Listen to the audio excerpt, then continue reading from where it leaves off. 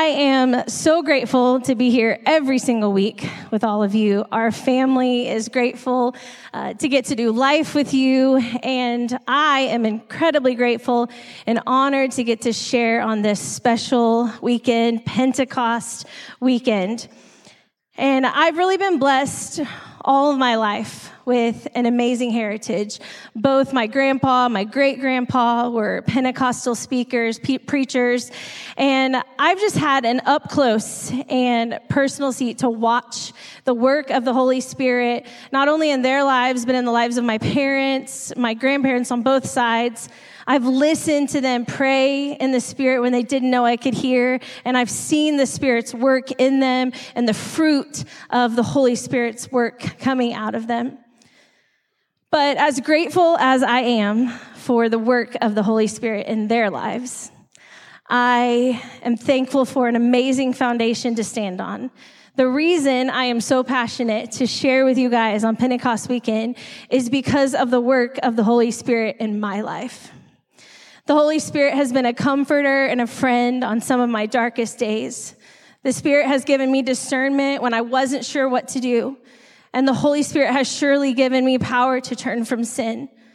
This message resonates with me so deeply because I have experienced the power of the Spirit's work in my life.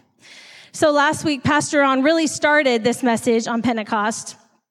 And he shared an incredible message from the first 4 verses of Acts and then the last 6 verses of Acts. And he talked about the importance of the time that we spend in God's presence, the importance of our formation, both of which leads us to fulfill our mission, his mission to the world. So tonight, on this Pentecost weekend, I want to share from some of the verses in between. So at this point in Scripture, we know that the Holy Spirit has come upon the believers. They've all been filled, and they begin to speak in other tongues. And there are people staying in Jerusalem that begin hearing the believers speaking in their own native languages, and this is where we pick up in verse 12. So look with me in verse 12.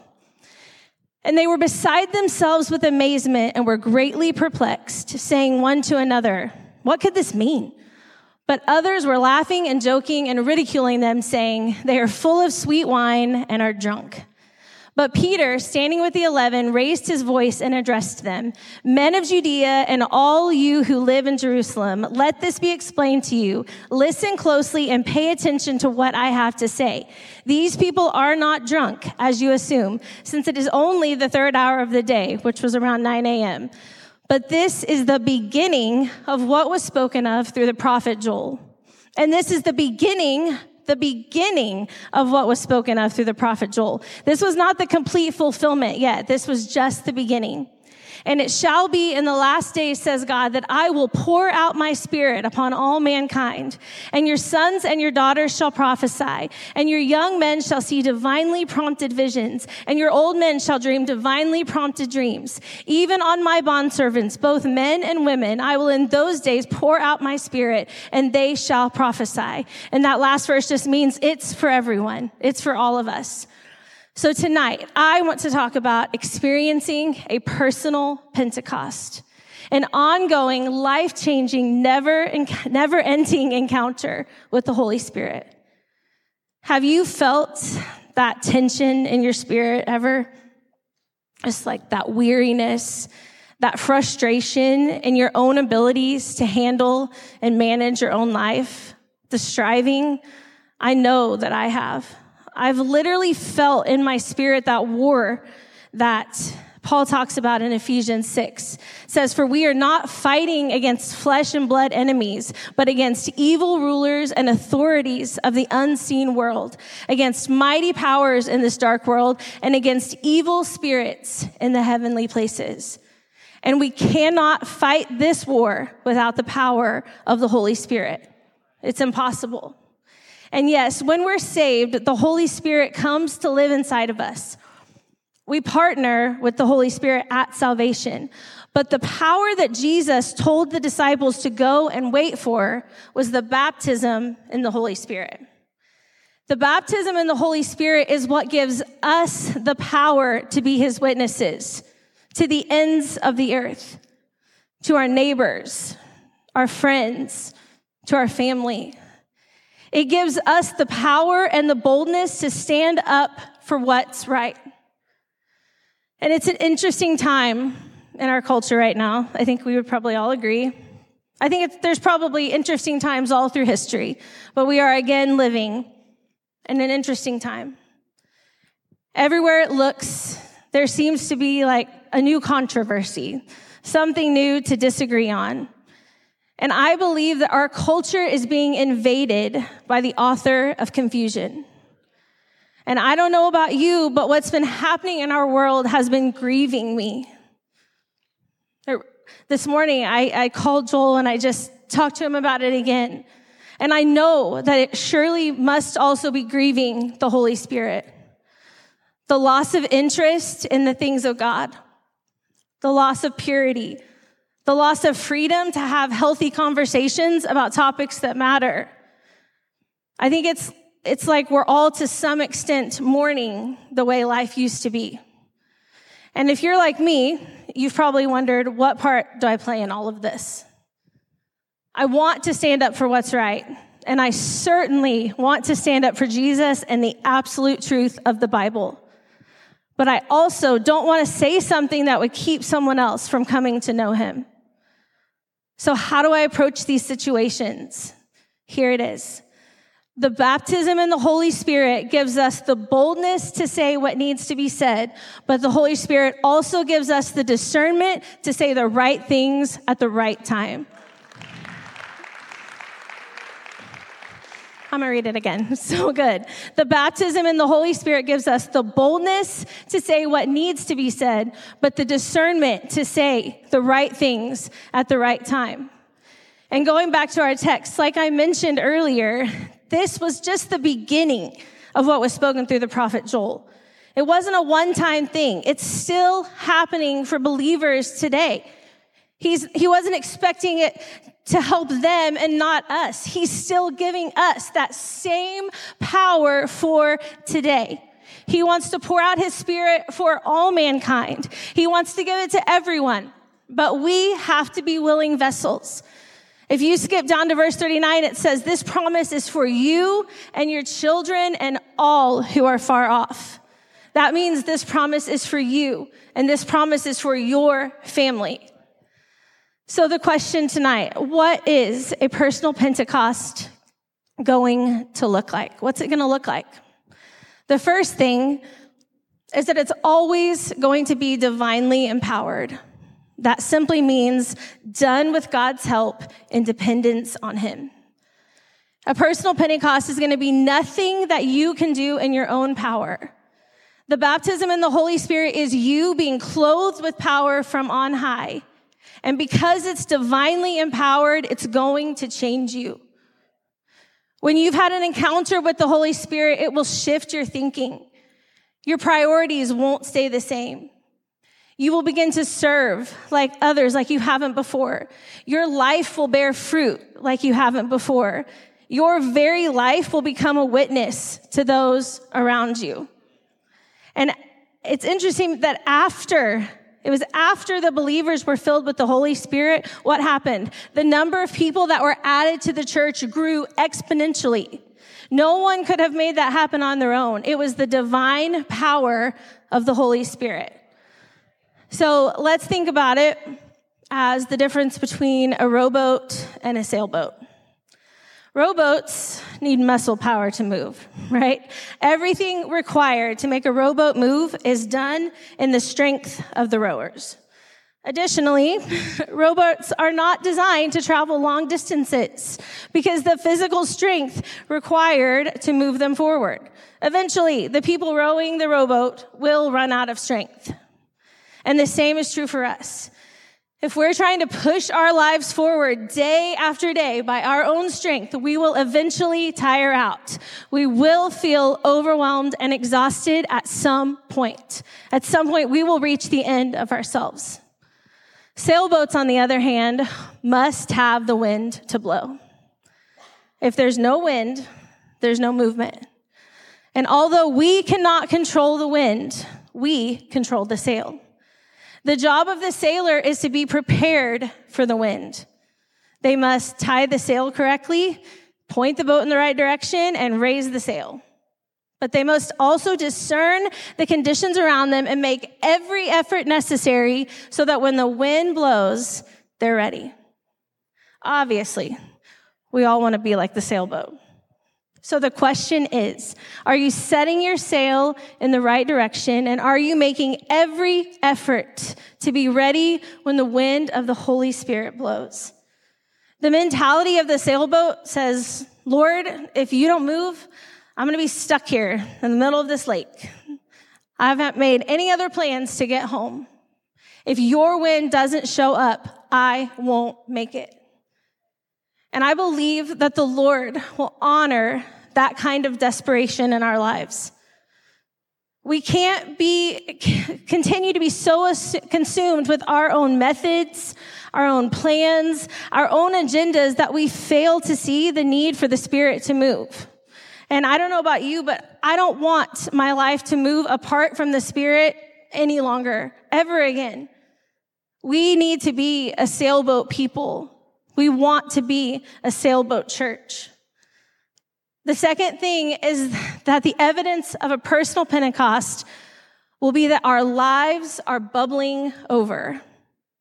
In verse 17, it says, "And it shall be in the last days, says God, that I will pour out my Spirit upon all mankind, and your sons and your daughters shall prophesy, and your young men shall see visions, and your old men shall dream dreams. Even on my bondservants, both men and women, I will in those days pour out my Spirit, and they shall prophesy." So the Hebrew word for prophesy is naba, which literally means to pour out or bubble over.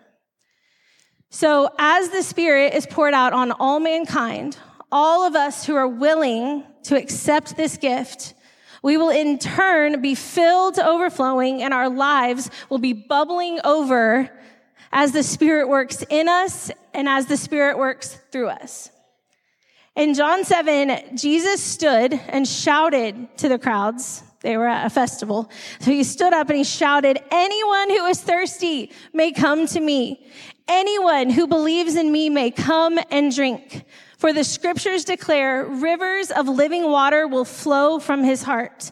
And when he said living water, he was speaking of the Spirit who would be given to everyone believing in him. Is that true of you? Would people say of you that you have a river of living water flowing out of you? Would you honestly say of yourself that your life is overflowing with the Spirit?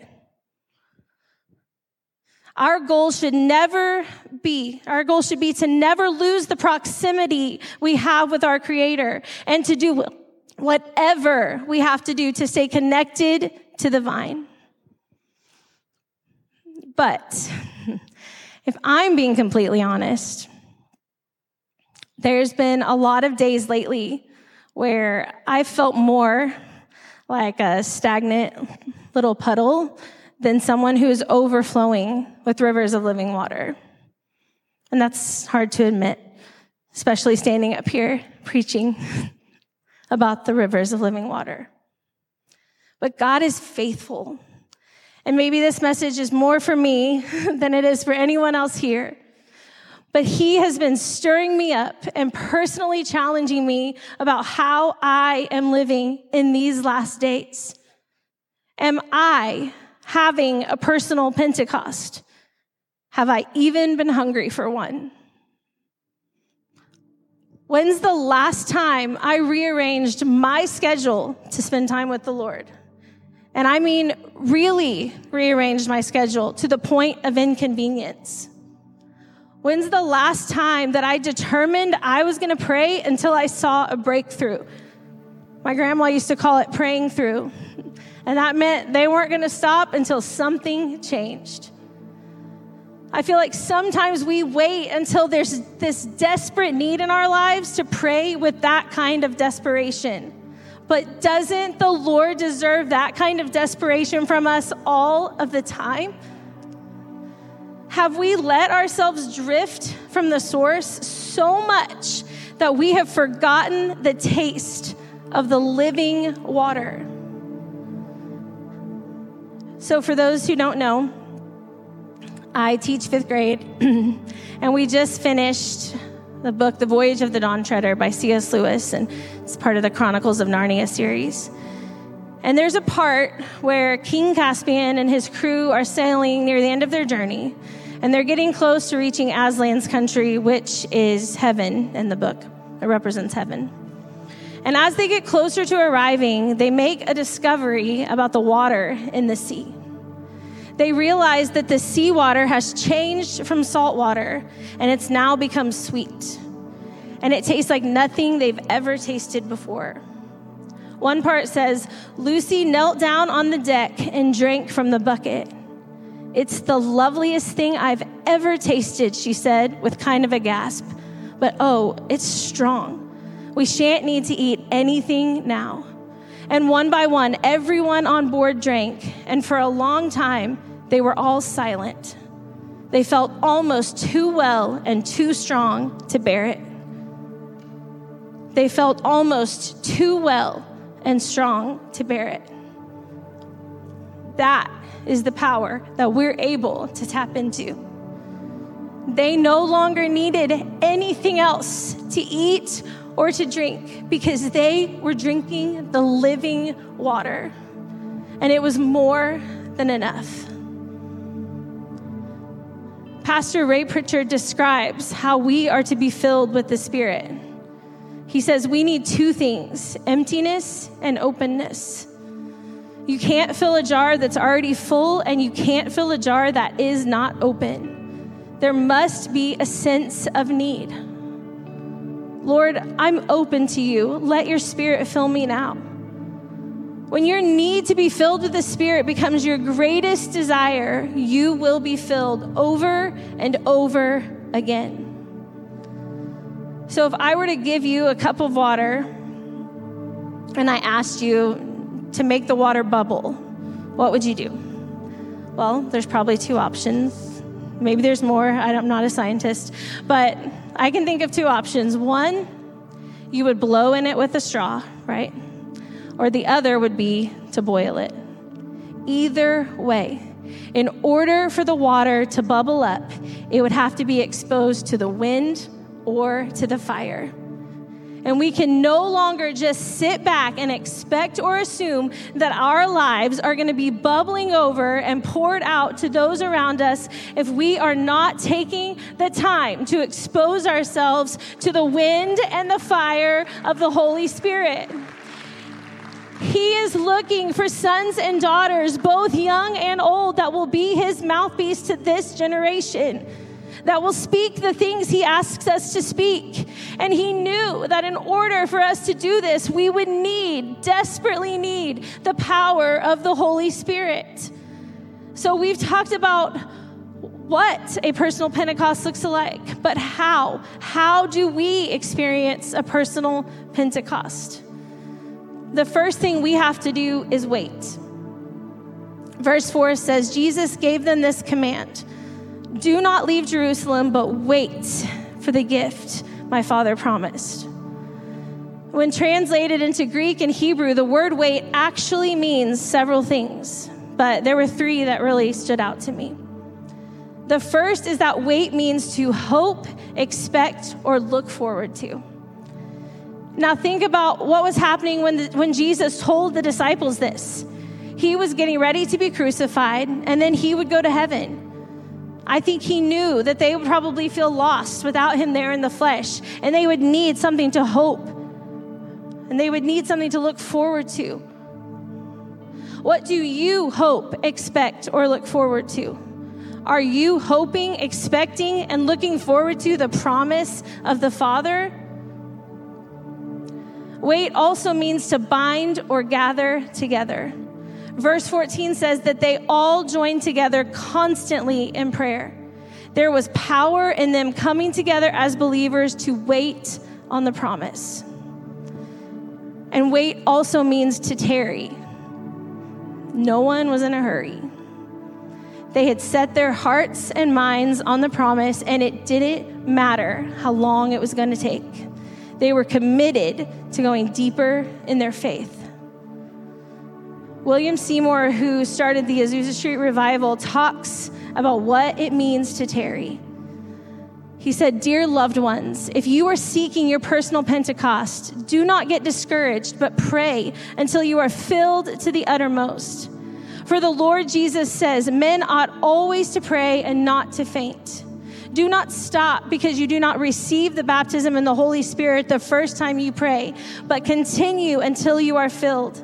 The Lord Jesus told his disciples to tarry ye in the city of Jerusalem until ye be endued with power from on high.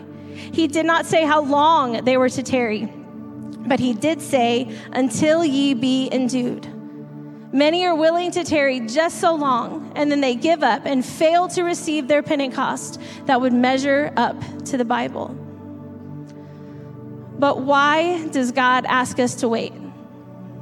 He could have just given the Holy Spirit to them right away, at the very moment he left. But I believe he had other plans. I believe he had plans for the waiting. I think he wanted the believers to surrender all of their control and once more learn to put their faith this time in a God they could no longer see. He wanted them to understand that the power didn't leave when his physical body left, but in order for them to learn that, they had to learn to wait. And it's the same for us. Sometimes in the waiting, in the tarrying, he is waiting for us to fully surrender, to loosen the grip on our perceived control and make room for the Holy Spirit in our lives. The second thing we must do to experience a personal Pentecost is pray. As humans, we have a responsibility in receiving the baptism of the Holy Spirit. We don't have any of the power, but we have a responsibility to commit to pray and a responsibility to make ourselves available to him. After Jesus ascended into heaven, it said they returned to Jerusalem from the Mount of Olives. It also said that it was an entire Sabbath day's walk to get back to the city. They were probably exhausted when they got back. But it says in verse 13 that when they arrived, they went upstairs to the room where they were staying and joined together in prayer. Now, obviously, we don't know exactly how long it was before they went upstairs, but we know they went quickly. We know it was a priority. They did not want to miss out. They knew that what was coming was something that they couldn't live without. Are we committing ourselves to the kind of prayer and expectation that says, this is my priority? Lord, I don't want to miss a thing that you have for me. I'm desperate for this power to change me, to empower me, to overwhelm me. And because I'm desperate, I will sit in this space and I will hope, expect, and tarry. Am I that passionate, like the disciples, that I can't wait to get into prayer? And maybe you're like the quote I read from William Seymour. You've prayed for the baptism in the Holy Spirit before, but you didn't receive it.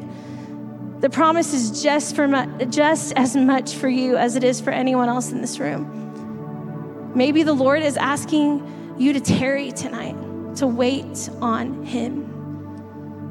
And so that's exactly what we're going to do. We're going to spend time in prayer and waiting on the Holy Spirit. What an honor, right? What a privilege to spend time with him. To open ourselves up to see what he will do. So I'm just going to encourage you to find a place to pray. Just posture yourself in a way that you can shut out distractions, that you can focus all of your attention on the one who is worthy. Maybe you want to find a corner and lay flat on your face. Maybe you want to make your chair an altar. Maybe you want to come up front. If you want someone to pray with you, there are pastors available to pray. And we are just going to spend some time. The band is going to play. They might sing, they might not. But it is not about that. It is about the one who is worthy and deserves our desperation, our attention, our focus. The one who gave his life for us. And there's a world out there who needs to know. And if we are going to be the ones to tell them, we have to be empowered from on high. We have to be more now than ever. We have to have his power. So if you will just find a place to pray, I know the Lord is faithful. He will meet you. Maybe you'll begin to speak in other tongues. Maybe you'll begin to weep. Maybe you will hear God speak to you things that you need to prophesy to this generation. But we have the responsibility. Our responsibility is to wait on him. Make ourselves available, and he will be faithful to do the rest. So if you'll stand with me, and if you want to move around the room, if you want to stay where you are, this place is an altar. This whole sanctuary is an altar. Find a place to pray and dedicate this time to the Lord, and let's just see what he will do, what he will speak to us.